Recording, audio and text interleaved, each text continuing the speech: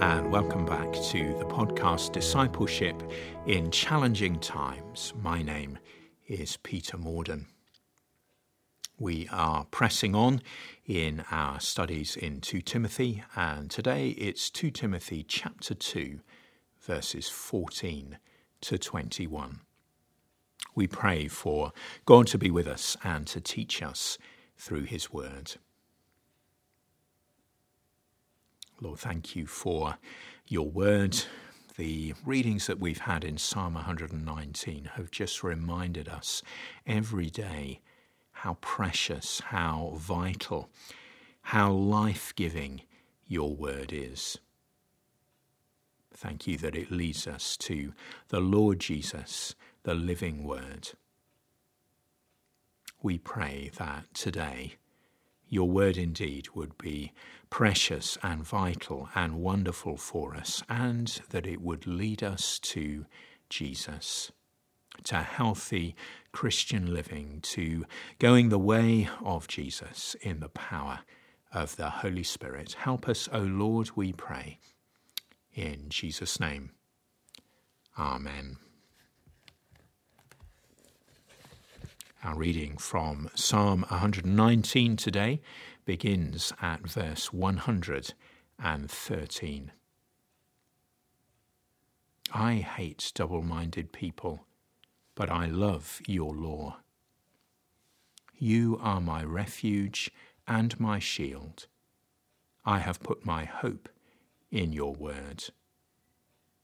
Away from me, you evildoers, that I may keep the commands of my God. Sustain me, my God, according to your promise, and I shall live. Do not let my hopes be dashed. Uphold me, and I shall be delivered. I shall always have regard for your decrees. You reject all who stray from your decrees, for their delusions come to nothing. All the wicked of the earth you discard like dross. Therefore I love your statutes. My flesh trembles in fear of you. I stand in awe of your laws. And then over to 2 Timothy 2, a slightly longer reading today, beginning at verse 20 and going through to the end of the chapter. In a large house there are articles not only of gold and silver, but also of wood and clay. Some are for special purposes, and some for common use. Those who cleanse themselves from the latter will be instruments for special purposes, made holy, useful to the master, and prepared to do any good work. Flee the evil desires of youth, and pursue righteousness, faith, love, and peace, along with those who call on the Lord out of a pure heart. Don't have anything to do with foolish and stupid arguments, because you know they produce quarrels. And the Lord's servant must not be quarrelsome, but must be kind to everyone, able to teach, not resentful.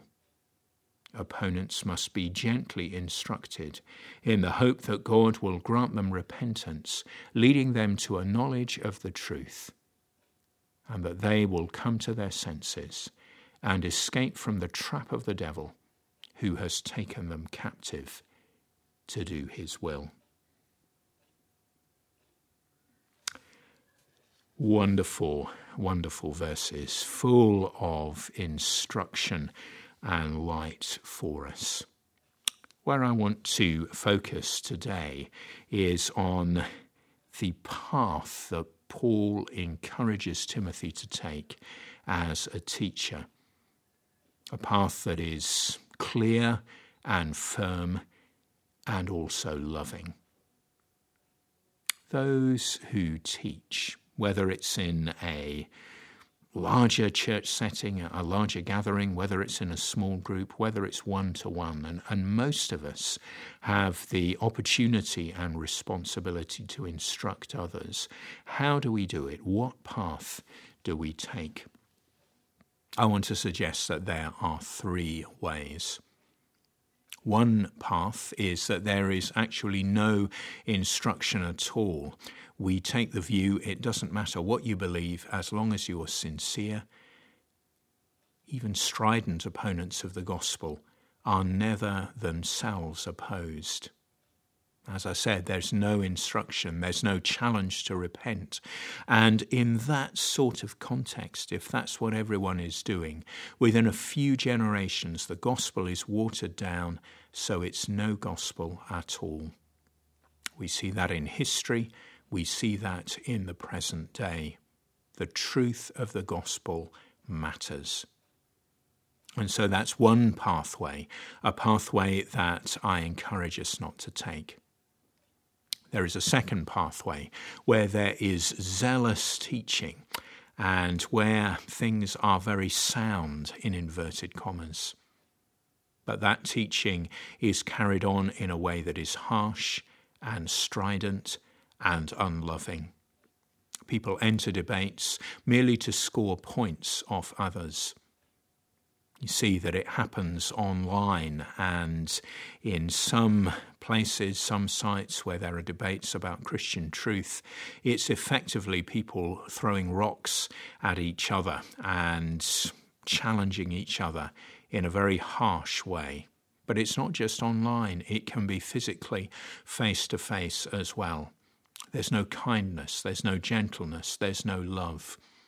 Such an attitude breeds resentment, with no real desire to bring people to repentance. It's just to be one up on someone else. But then there is the third way, the third path, the one that Paul takes and he encourages Timothy to take. The truth matters.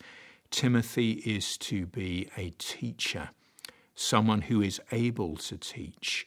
Opponents must be instructed, but look at how and why this is done. Timothy is to be kind to everyone. The instruction that is given is to be gentle. It is to lead people to repentance and a knowledge of the truth. Timothy's teaching, Paul's teaching, is an extension of the desire to love people deeply from the heart. It's out of a heart of love that this teaching and instruction comes. Coming back to the various contexts, are you a preacher of the gospel? Are you a teacher? Then this word is very much for you. Are you a small group leader or coordinator, or do you sometimes lead in your small group? Then this is very much for you.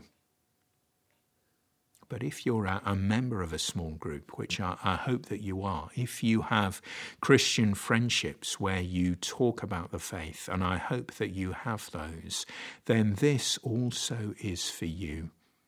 The importance of truth, the importance of gospel truth, but the importance of giving instruction with gentleness, with kindness, with love, with patience, with perseverance, and always with the view to leading people that God loves deeply to a greater knowledge of the truth. Teachers, leaders, and all Christians need to hear this word. This is the way ahead. Let's pause together as we think about the right path that we are to take as teachers and as disciples who instruct others. Lord, we thank you and we praise you for the Apostle Paul and for Timothy, these great teachers of the faith who have gone before us.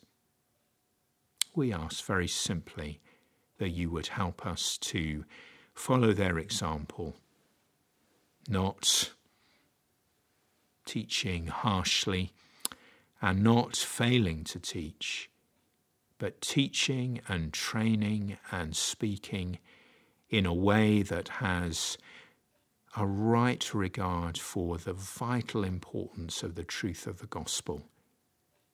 but also has a right regard for people who are being taught, people who are deeply loved by God, and we are called to love as well. So, Lord, help us to be kind. Help us to be gentle. Help us, give us the joy of leading people through to repentance.